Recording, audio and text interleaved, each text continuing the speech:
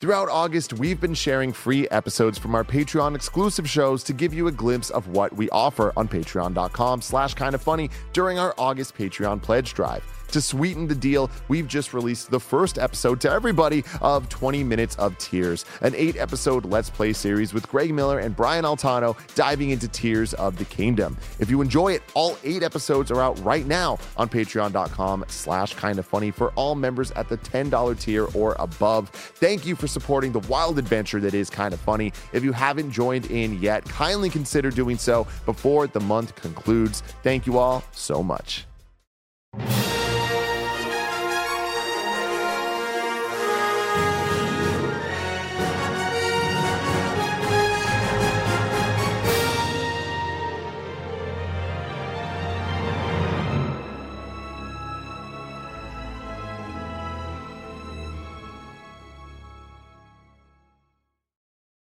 What's up and welcome back to another Kinda Funny Ahsoka breakdown. Of course, I am Tim Geddes. I'm joined by the sad boy himself, Barrett Courtney. Anger and frustration are quick to give power, but they also unbalance you. It's true. It's so good, Tim. True. I'm excited to be back. I'm very excited to have you here today. I am not excited that Carbonian Sage had a flight delay. I know. So they're not able to join us today. Hopefully them already. They'll return next week. But that just gives me and you more time to shine. Oh, yeah. Be able to talk all about the show that I'm loving so very, very much. Hell yeah, Tim. Man, I'm so in. This show is delivering everything I just want from a Star Wars TV show. Yeah. You got the Jedi, you got the dogfights, you got the lore, and you have characters that I actually want to root for, that I'm looking forward to. There's mystery. I want to know who's behind the mask. Does it even matter? Yeah. Can a Force-insensitive person become a Jedi? Yeah. Or something entirely different? A Force-insensitive Mandalorian, can they become a Jedi? Which they talk about here of like, that's very rare. That's not really something that has been done a lot before. Of course, there's the story with the Darksaber and like how that was forged by a Mandalorian Jedi. But like, as far as we know in the current lore, like there hasn't been one since, which is like really cool and like a really interesting journey to kick off like Sabine's story with. So I know we'll talk more about it, but yeah, this was a lot of great tidbits here and there with all of that for sure. Definitely. We're going to get into all of it because this is the Kinda Funny screencast. Where each and every week we get together to talk about the latest in TV, movies, and trailers. And when there are shows like this, big tentpole shows, we like to do episode by episode breakdown. So right now we are doing all of Ahsoka. Once this wraps up, we're going to be starting off Loki, which is really exciting. Loki season 2. So get excited about all of that. But we're talking about Star Wars right now. Of course, you could watch this on youtube.com/kindafunny or roosterteeth.com. You could also get it as a podcast by searching your favorite podcast service for Kinda Funny Screencast, and we will be right there for you. But if you wanted to go above and beyond, patreon.com/kindafunny is where you want to go. You can get the show ad-free. You get a whole bunch of bonus content, and you get to be a Patreon producer like Jedi Master Deadpool, James Hastings, Casey Andrew, Logan Delaney, Nathan Lamoth, and Patrick Delgado have done. We appreciate all of you so very, very much. Today, we're brought to you by Rocket Money and Netflix's One Piece, but we'll tell you about that later. I want to get right back to part 3, Time to Fly, of Ahsoka. Barrett, overall, what were your thoughts on this episode?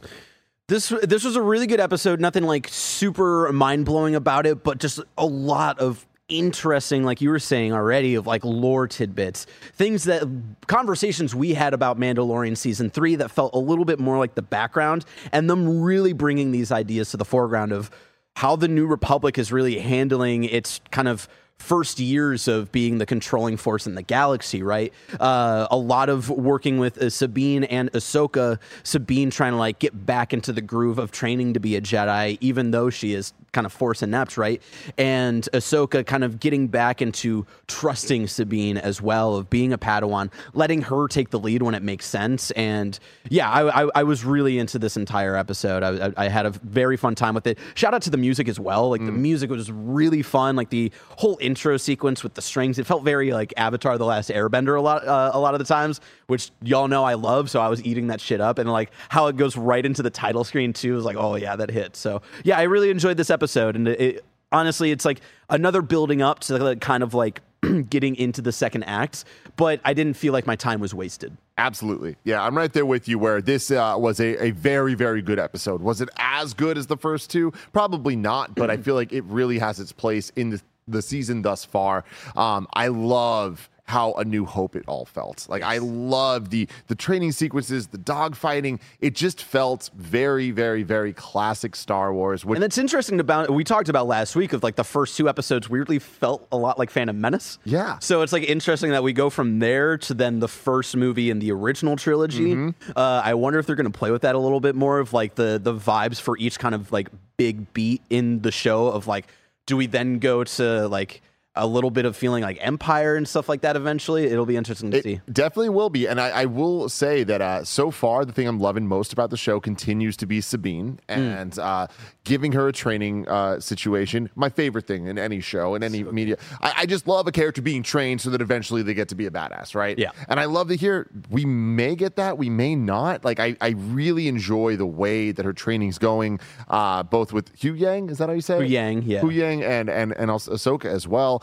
And I would say my least favorite thing of the show so far has been Ahsoka herself. But I'm okay with it because I feel like I don't have an attachment to her through Clone Wars and all of that. So to me, it's like seeing her as this more kind of Luke Skywalker-esque character. A little bit more stoic. It's like not my favorite vibe, but it allows Sabine to shine a bit more. Yeah, Sabine has definitely been the star, and it's interesting. I've been having this conversation with a lot of like Clone Wars and Rebels heads of like Ahsoka feels off, but me having that attachment with her, I feel like I'm more at a disadvantage than you are, where it's like, because she has like this very specific personality in those original shows that she was in, even when she came into the live action sphere in the Mandoverse with the Mandalorian season 2, even from then, we didn't get to see a lot of her, but it did feel like a different take on Ahsoka a little bit. And what's interesting there is clearly there's a large time jump of us having no info on Ahsoka. Yeah, it's been like more than 10 years, I want to say, since we've really like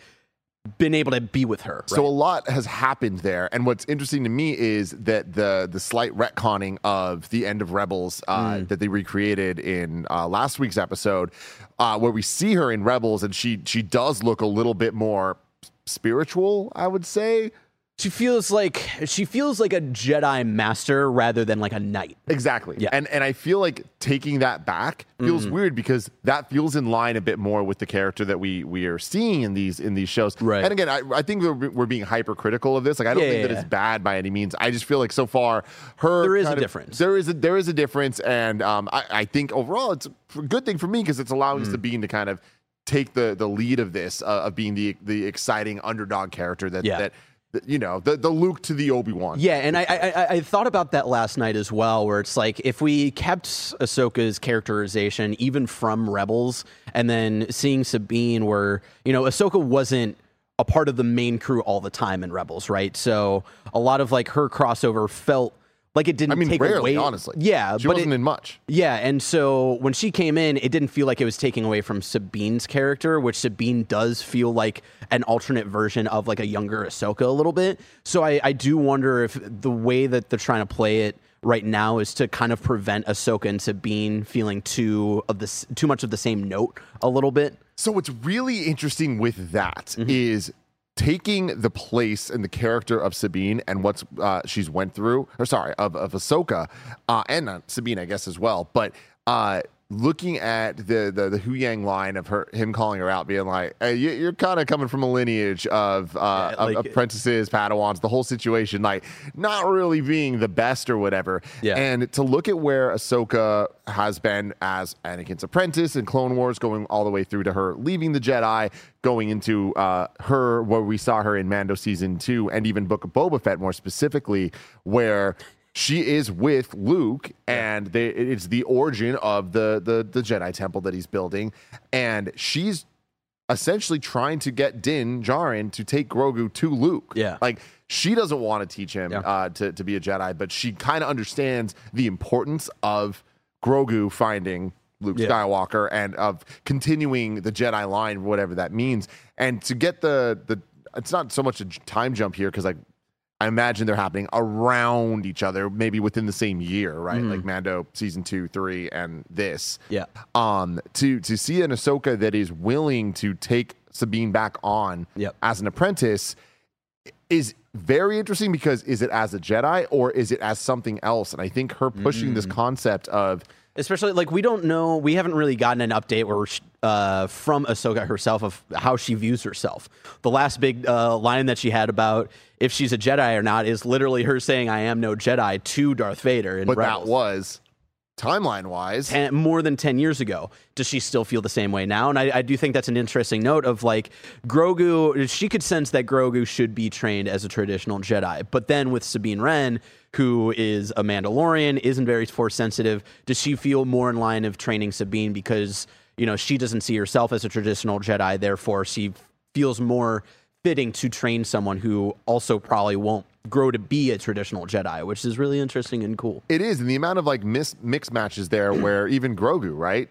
And you know, some of this might come down to faulty planning and writing, and some of it might beat up by design to show how messy this could be. But you know, Grogu, Ahsoka making the choice to lead Grogu to Luke to be trained more traditionally, but then Grogu essentially making the choice to not go down that path and to take the Mando path with Din. No one wants to hang out with Luke, man. I do, okay, everybody. But anyways, I feel like it's interesting to see the dynamics of where the concept of Jedi, like, because at the end of the day, it's an organized religion, right? And it always has been. And what does that do to benefit the galaxy? And what does it do to really get in the way and allow the evil of the Sith to rise, or the resistance, or the first order, whatever it is? There's this cycle, the good and bad, the balance that they always talk about. And I really like where we're at now of questioning what it means to be a Jedi, if it matters, if it should still exist. Is it a religion that we should open to everybody, or is it something that needs to kind of be abolished? And taking in, you know, we always talk about it. Filoni had to fix the prequels. Now he has to fix the sequels. I feel like the amount of Broom Boy in this episode was strong, right? Like focusing on Sabine to kind of get that story right, to start kind of, and it's always been there that the Force is in every living thing. That's said in A New Hope, right? Yeah. Like, so that's the base jump off point. But then, you know, all the movies have given us midichlorians and so much more. Right. But where we're at now, dealing with all of that, I like this idea that Sabine is trying her hardest. She trained with Kanan. Yeah. Right? And Ezra a little bit. And Ezra a little bit. And it didn't work. Yeah. It made her a better warrior, made her whatever. But she was no Jedi, right? What's she going to be here? I know. And maybe Ahsoka is the teacher that she's needed all along, right? Like Kanan was Ezra's teacher. That's who Ezra needed. So maybe that wasn't really for Sabine, right? So yeah, that'll be interesting because like to give some background, Sabine did wield the Darksaber at one point in the past, and Kanan, who is referenced a couple of times in these first couple of episodes, was the Jedi who trained Ezra, who unfortunately passed at some point. And he did try to help out Sabine with the Darksaber, and there's a little bit of tension there of like what she needed to be trained with the Darksaber and all that. So yeah, it'll be interesting to see like what's different about Ahsoka that like makes her flourish as like a Padawan. And we also, thanks to the placement of this show and how Rebels was pre A New Hope, and then the epilogue was post Jedi. Yeah. Right. Just that one little brief moment, which is where we're at now. Like there's so much time that we don't know. And they've kind of done a good job of telling us some things have happened, but not explaining the details. Right. So like we know that Ahsoka and Sabine had a master and apprentice relationship prior to what's happening now. Right. But we don't know why it ended poorly. Right, exactly. And so, like maybe that's part of like why Ahsoka is the way she is now, all of that. So yeah, it'll be interesting to see like how they try to roll out a little bit of that information throughout the show and if it lands and all that. So yeah, there's so much that we still don't know, which is insane. But yeah, and that's kind of the cool part. I do feel like some of the weirder stuff in this that I can see people making fun of, like the Ahsoka going out of the spaceship and like, jumping around. Come on, it's good. Cartoon as hell, right? Like I feel like it was fun, and I don't. It's a callback to like Clone Wars. I would need to look up like There's a couple of episodes in Clone Wars where I feel like they're out in space and they've got these weird spacesuits, and I would need to go back to an episode to see if that's her actual spacesuit, because it had like the Empire logo on it, but I know that logo was used before the Empire was actually established. I think that was like for the military and and the stuff. Bad Blood, not Bad Blood. Was it Bad Blood? Bad Batch, right? Where we saw kind of like like there's like the prison that uses that logo and stuff. So I would need to go back to see if that like was her original spacesuit design. When she came out, that I was like, this is goofy. We're about as to hell, get some but goofy shit. I love it so much. Speaking of just things that I love, just to like get into the details of the episode, with Sabine like training that whole sequence, even like where it first starts with Hu Yang, who's got like 4 arms. I've never seen this before. Maybe it's been shown off before, because as far as I know of Hu Yang, he's just like the guy who like takes like little younglings to get their kyber crystal and teaches them how to build a lightsaber, and then like kind of fucks off until the next group is ready, right? So to see him like actually in like battle training mode with these like 4 arms, and then like after Sabine is done, like the training's finished, and he looks at like the results of like each like stick that he has, and he's like, oh, you did like you passed, you know?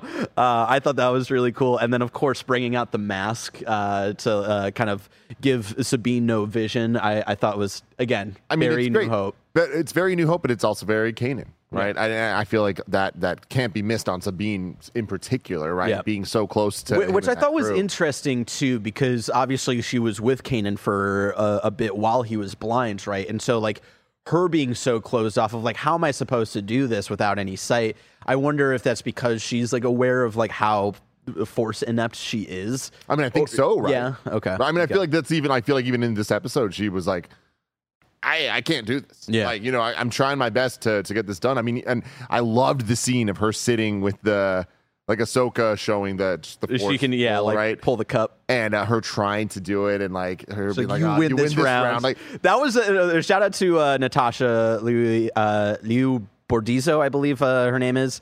That was such she is so Sabine, and she's nailing it, just like that cheeky little like you win this round kind of thing. It was like, all right, I'm fully into this cast, like as well with Hera as well, who really shines in this. I was talking to Raj a little bit because he's watching Ahsoka as well, and he was saying that like the last couple episodes he wasn't convinced on Mary Elizabeth Winstead as Hera, but this was the episode where it's like, oh, that's Hera. And I liked her last week as well. She was there, but she wasn't given a lot to like really get into the character. Whereas like, I feel like the scene that she has primarily... The one scene, but it was good. It was so good, and there's a lot to dig in there with all of that. But yeah, so...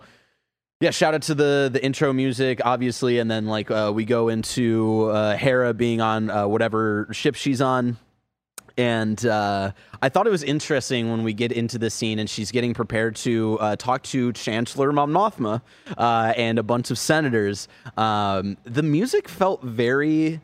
Imperial a little bit, but a little bit more lighthearted. But again, this is something that they've been building to in this Filoni era or whatever you want, especially in Mando season the Mandoverse stuff, right? Of the building out of the League of Shadows, whatever, the Thrawn people, but then also the building of the New Republic of what it means and how inept they all are, and continuing to double down and create a scenario in which the rise of the First Order makes any sense at all. Yeah, and honestly, like maybe it doesn't work for everybody, but I am being sold on like how the New Republic is really just failing in all ways, shapes, and forms, right? And they teased it a little bit in Mando season 3 with like the Doctor episode and a couple of moments later on throughout that season. But it was really here where it was just like I wanted to hit my head against a wall, not because the scene was bad, but just of like, God, y'all have really lost your way, especially like Mon Mothma, who's like letting these senators kind of just like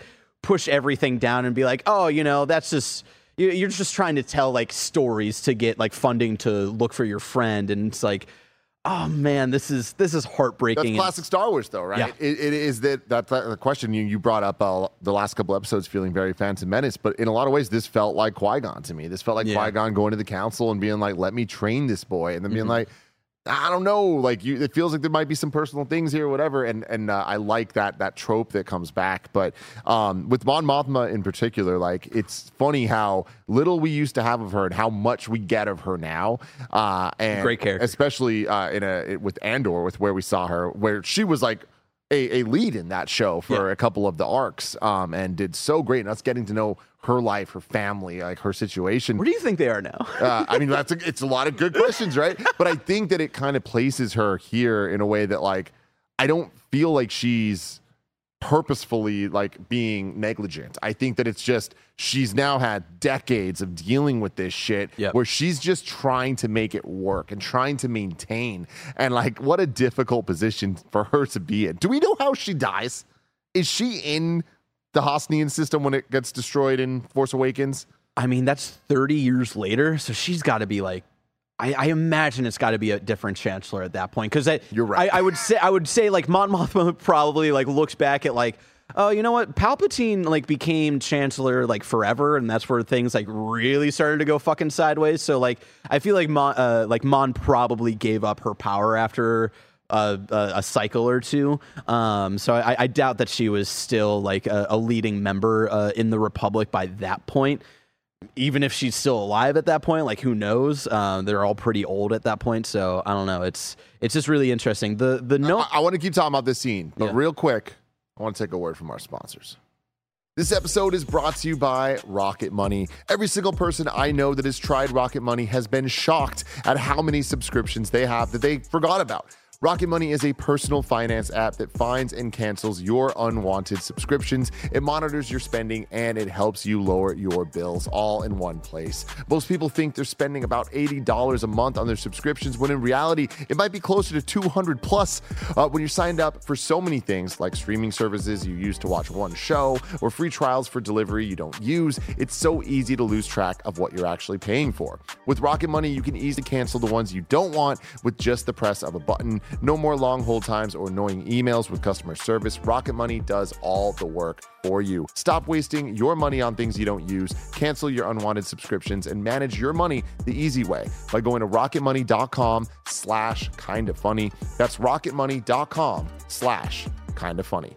rocketmoney.com/kindafunny. This episode is brought to you by One Piece on Netflix. The global phenomenon One Piece has finally gotten a live action adaptation on Netflix. This is an incredible world ruled by pirates, filled with never before seen superpowers and a hunt for a legendary treasure called the One Piece. It's an epic action adventure about following your dreams, searching for treasure, and ultimately finding your chosen family. The series was made by fans, for fans, old and new. Showrunners Matt Owens and Steven Maeda are huge fans of the manga and come at their work from a fan-first perspective while still allowing new audiences to discover and fall in love with this story. Manga creator Ichiro Oda was involved in every step of the process at a level which was never seen before in any previous live-action manga adaptation. One Piece is an action-packed, warm-hearted, and joyful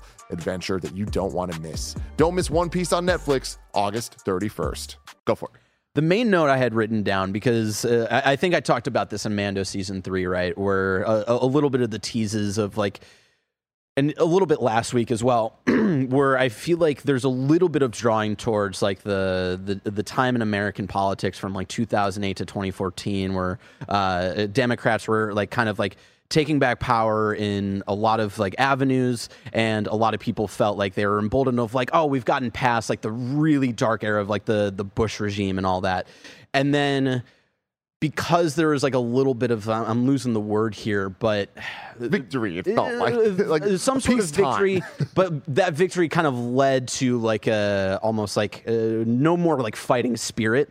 And then Then we see like the whole right-wing thing really take over again very easily in like 2015 on, right? And I feel like there's a lot of parallels in that here as well.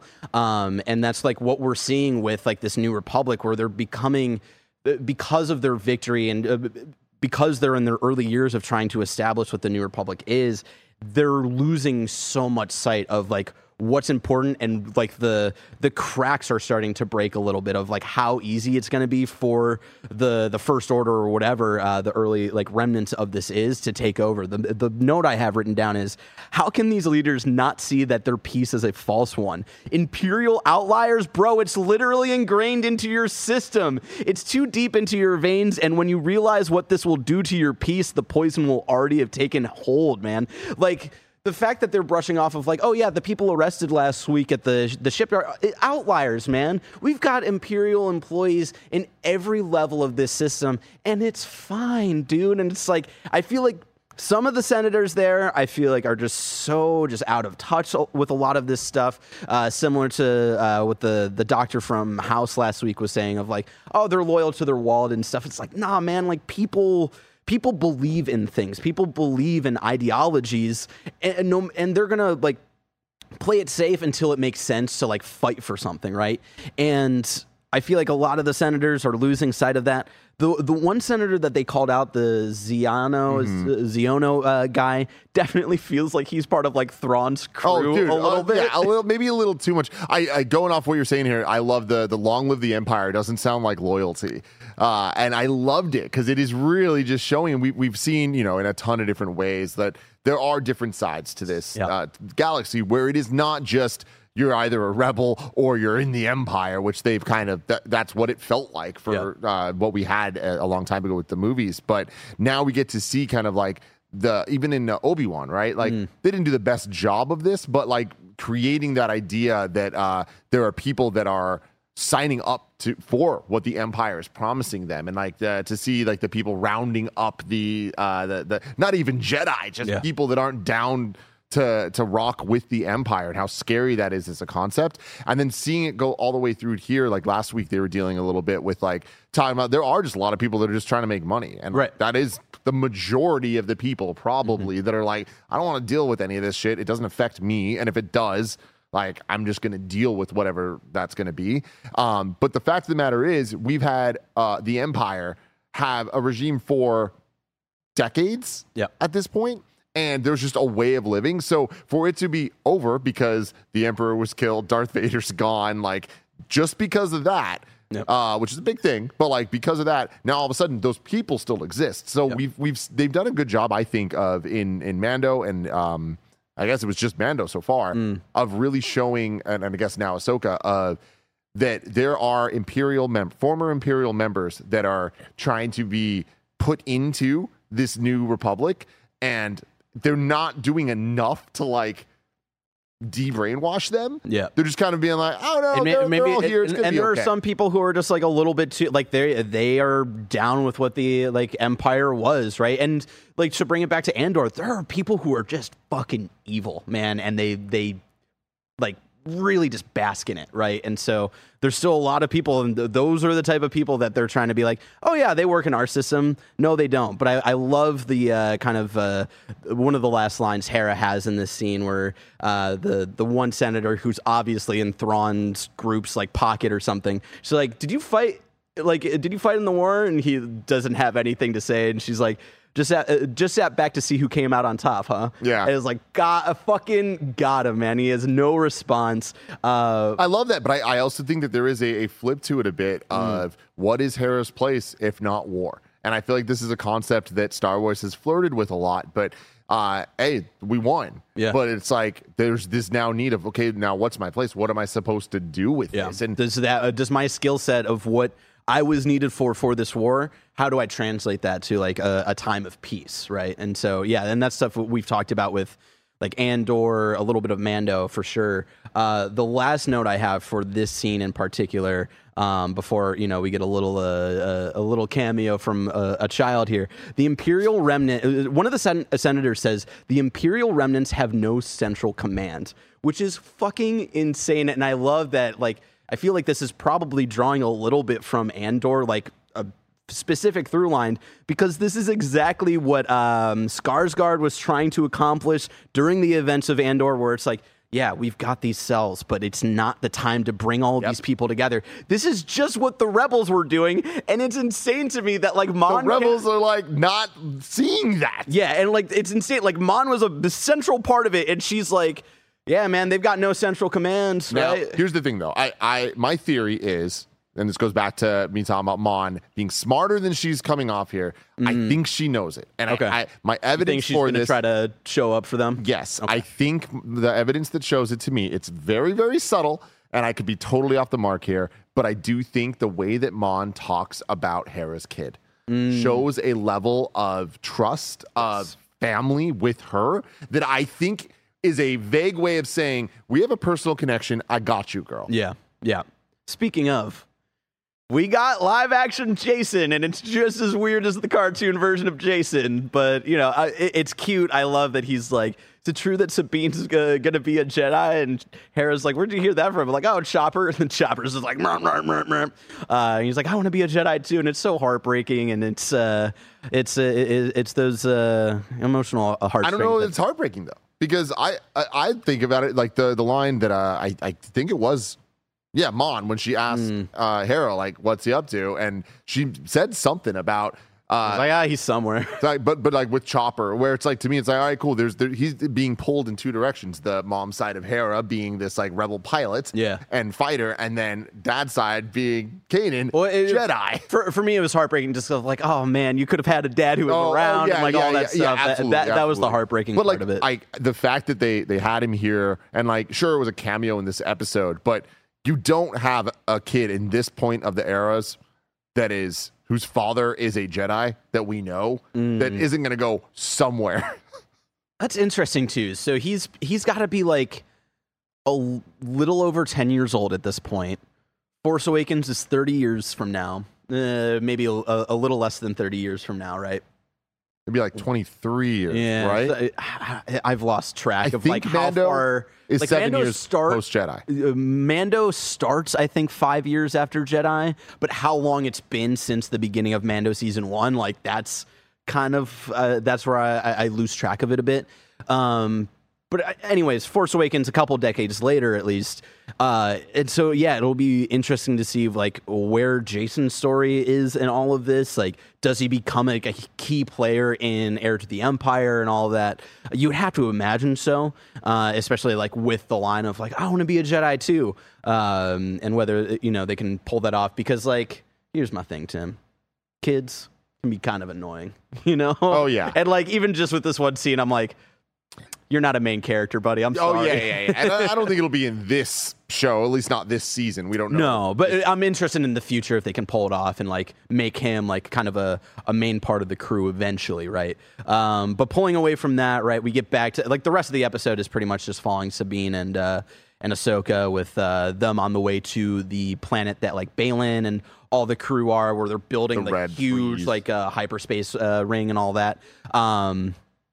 I which love, is just awesome. Yeah.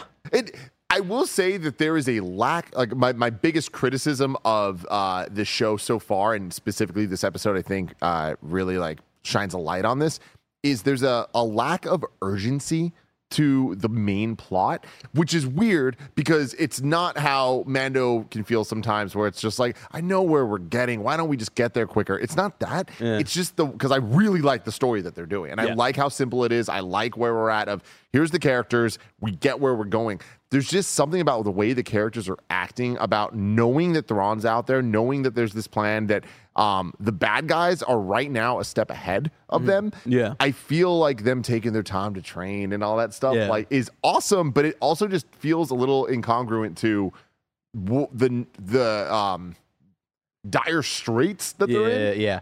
My takeaway from it, I notice what you're talking, or I see what you're talking about. My takeaway from it was like, yes, they know that Thrawn is in another galaxy. There, and then because of that, there's the possibility that Ezra's still out there. But I think in their heads, it's like, well, they know they have the map and stuff, but how the fuck are they going to get there? So I don't think they like, until they see the huge fucking ring and they're like, oh, they're making like a galaxy jumper. I think that's when it's like, oh shit. So before that, like I definitely see like where you're coming from. But for me and how I read it was like, oh, they don't really understand the urgency quite yet until they like are seeing like the full scan that Hu Yang like made of like, there's like 6 hypercore drives and they're loading in the last one now. And it's like, now it's like an oh shit, which I feel like we'll probably feel a little bit more next episode. Yeah. But yeah, they arrived to Cetos. It starts off with the dog fight, which is like really cool. They were, Balin's kind of like underlings, his Padawan and like the like Marok and all the other dudes. We're in like these kind of like weird makeshift like Naboo starfighter looking things. It was interesting. Definitely this fight had a major Revenge of the Sith vibe, right? With even just like the way that like the headset communicator thing looked on her, very Anakin. But then flying through, I love when like Star Wars is Star Wars because of the sound, because of the colors, because like these things that are just so uniquely Star Wars. And I love when they introduce new things. I love the green lasers with the different sound. I was like, oh man, it just it feels awesome and authentically Star Wars, even though it's a new edition. Seeing them fly through was great, and having seeing their ship like be like the way it kind of like can like pivot and stuff, like seeing that used constantly in the battle. So sick when like the huge lasers are coming from the big ring and stuff. That was really cool. It was so cool, and the kind of short speak that Ahsoka and Sabine have, I think, did a really good job of showing that they had a history that we didn't get to see. And I love that it's like it's stilted, it's frustrating, and Hu Yang's the one who's like, or like Ahsoka cuts him off of like, hey, we don't have time. He's like, yeah, the way you two are fucking acting, like there won't be any time to give you any of my readings. And that's where Ahsoka kind of takes the beat of like, fuck, this is Sabine's field. Give her the lead, and then where it's like the Sabine kind of taking the lead, telling Ahsoka the tail gun. I'm like, oh, here we go. And she gets there. I love that they lined up all the ships for her to go. Like that Ahsoka turned the ship to line up the enemies, so she gets go ba ba ba. Just like, woo, very got good. one. I was like, oh, this is awesome. One of my notes here in the middle of this, obviously. I forget Balin's Padawan's name, but she's one of the fighters of something Hati or something, right? Yeah, Scotty.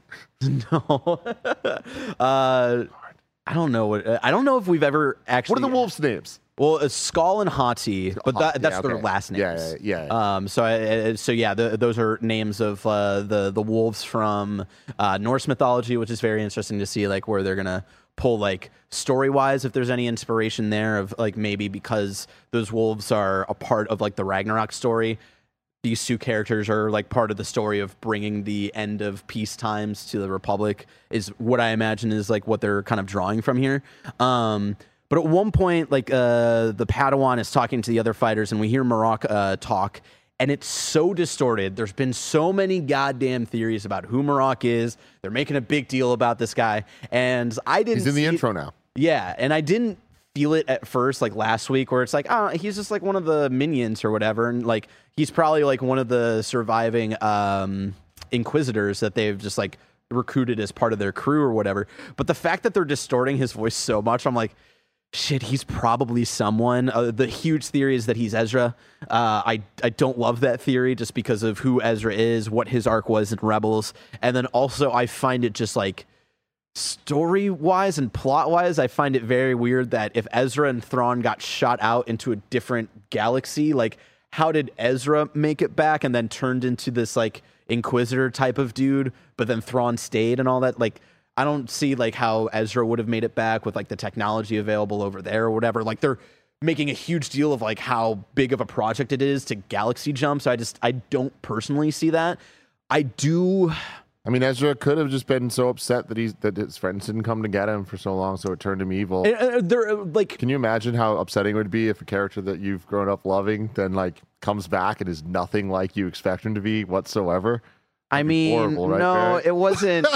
It wasn't nothing like we expected farm bitch boy Luke Skywalker to be. You know, I could see like story, like character wise, like yes, like maybe Thrawn over the years was able to get to Ezra and like that, like, and Ezra was very susceptible to the dark side throughout Rebels, so I could see that. It's more of the plot. I'm with you. I don't think he got shot all the way to a different galaxy. How the fuck did they would need like that? Would require some plot gymnastics that like I'm not ready for. Those gymnastics I think would be much harder to do than him turning dark sided like that. I could see them trying to pull off, but like I hope they don't. But I can see it. Yeah. I will say though that last week we were talking about Ezra. Is he alive or is he dead? Last week was like I don't think he's dead. I firmly think he's alive. Like I don't think that they would kill him off. Like we're going to see Ezra in this show, and he will be alive. I really don't know either way, and like I'm excited weirdly for either outcome. Like I'm interested to see where they would go with it either way. So yeah, but I do feel to bring it back to Marok, who like they make it's such a big deal of like how distorted that voice is. Where I'm like, you got to be somebody. It's clearly a mask, and it's like. Who could it be? Is it going to be anybody interesting, or is it just like, hey, these are the proto-Ren people? This is just like a more significant character from that group. who knows? Like the only other interesting reveal would be I'm blanking on her name. Give me just a second. Ahsoka friend, Clone Wars. God, what's her name? I see her character picture, and she was a Padawan who tried to set up Ahsoka. Man, I'm just totally losing it. Barriss Offee. Barriss Offee was another Padawan during the time of the Clone Wars, who kind of led Ahsoka to leaving the Jedi Order. The Jedi Temple got bombed. People started blaming Ahsoka for it, and then it turned out to be her close friend, Barriss Offee, who also kind of saw that the Republic was like a failing project and like felt like the Republic was turning into like the enemies that they sought to destroy and all this stuff. But we haven't really seen her since, and I don't think we know in like a major way what's happened to her since then. So like maybe she turned into an Inquisitor. Maybe that's her. We'll see. I feel like that would be such a deep cut at this point. Like I've been wanting it for years. I've talked about it before, like on these shows for like Mandalorian and leading into Ahsoka. At this point now, I feel like it'd be such a, hey, we're pulling this character back from 2012 when it's already kind of probably a huge hurdle to sell the general audience on Ahsoka. Mm-hmm. So we'll see. And then they're also like Ezra as a character who most like bigger audience probably don't have an attachment to and already trying to do that. So that'll be interesting. What I enjoy about it, though, is that unlike a lot of these shows, I don't feel like the quality of the show hinges on the reveal of this character, yes. where it's like, I like that there's this question mark of, hey, it might be somebody that we know, or it might be a building, a prototype thing to Knights of Ren, whatever, or it could just be a cool looking minion meant to sell toys. Exactly. And I feel like all three of those things are fine. Yeah. And I do think that there can be some choices of reveals that aren't as good, but I like that he's there, and I like the way that they've been showing it off with the distorted voice and stuff. Like, I feel like it's a fun thing to theorize about, not something that like we need to really like hang our hat on and be like, I just wanted to, because it's been such a huge conversation in the Star Wars like internet space for like the last week, so I just felt like I had to talk about it. But one thing I thought that was interesting was my homie MT was tweeting some shit that I didn't realize or put together at least, that back in the Legends content, so what's not canon anymore, Han and Leia have two kids, but a kid named Jason Solo, and obviously that kid being half related to Jedi, half not related to Jedi with Han and Leia. Interesting that Hera and Kanan's kid, Jason, similar lineage. I don't know if they're going to do anything with it, but that is just like... It is interesting because we also have like more than a coincidence. we also have the Emperor clone stuff, which was also like stuff from Legends content and all that. I think...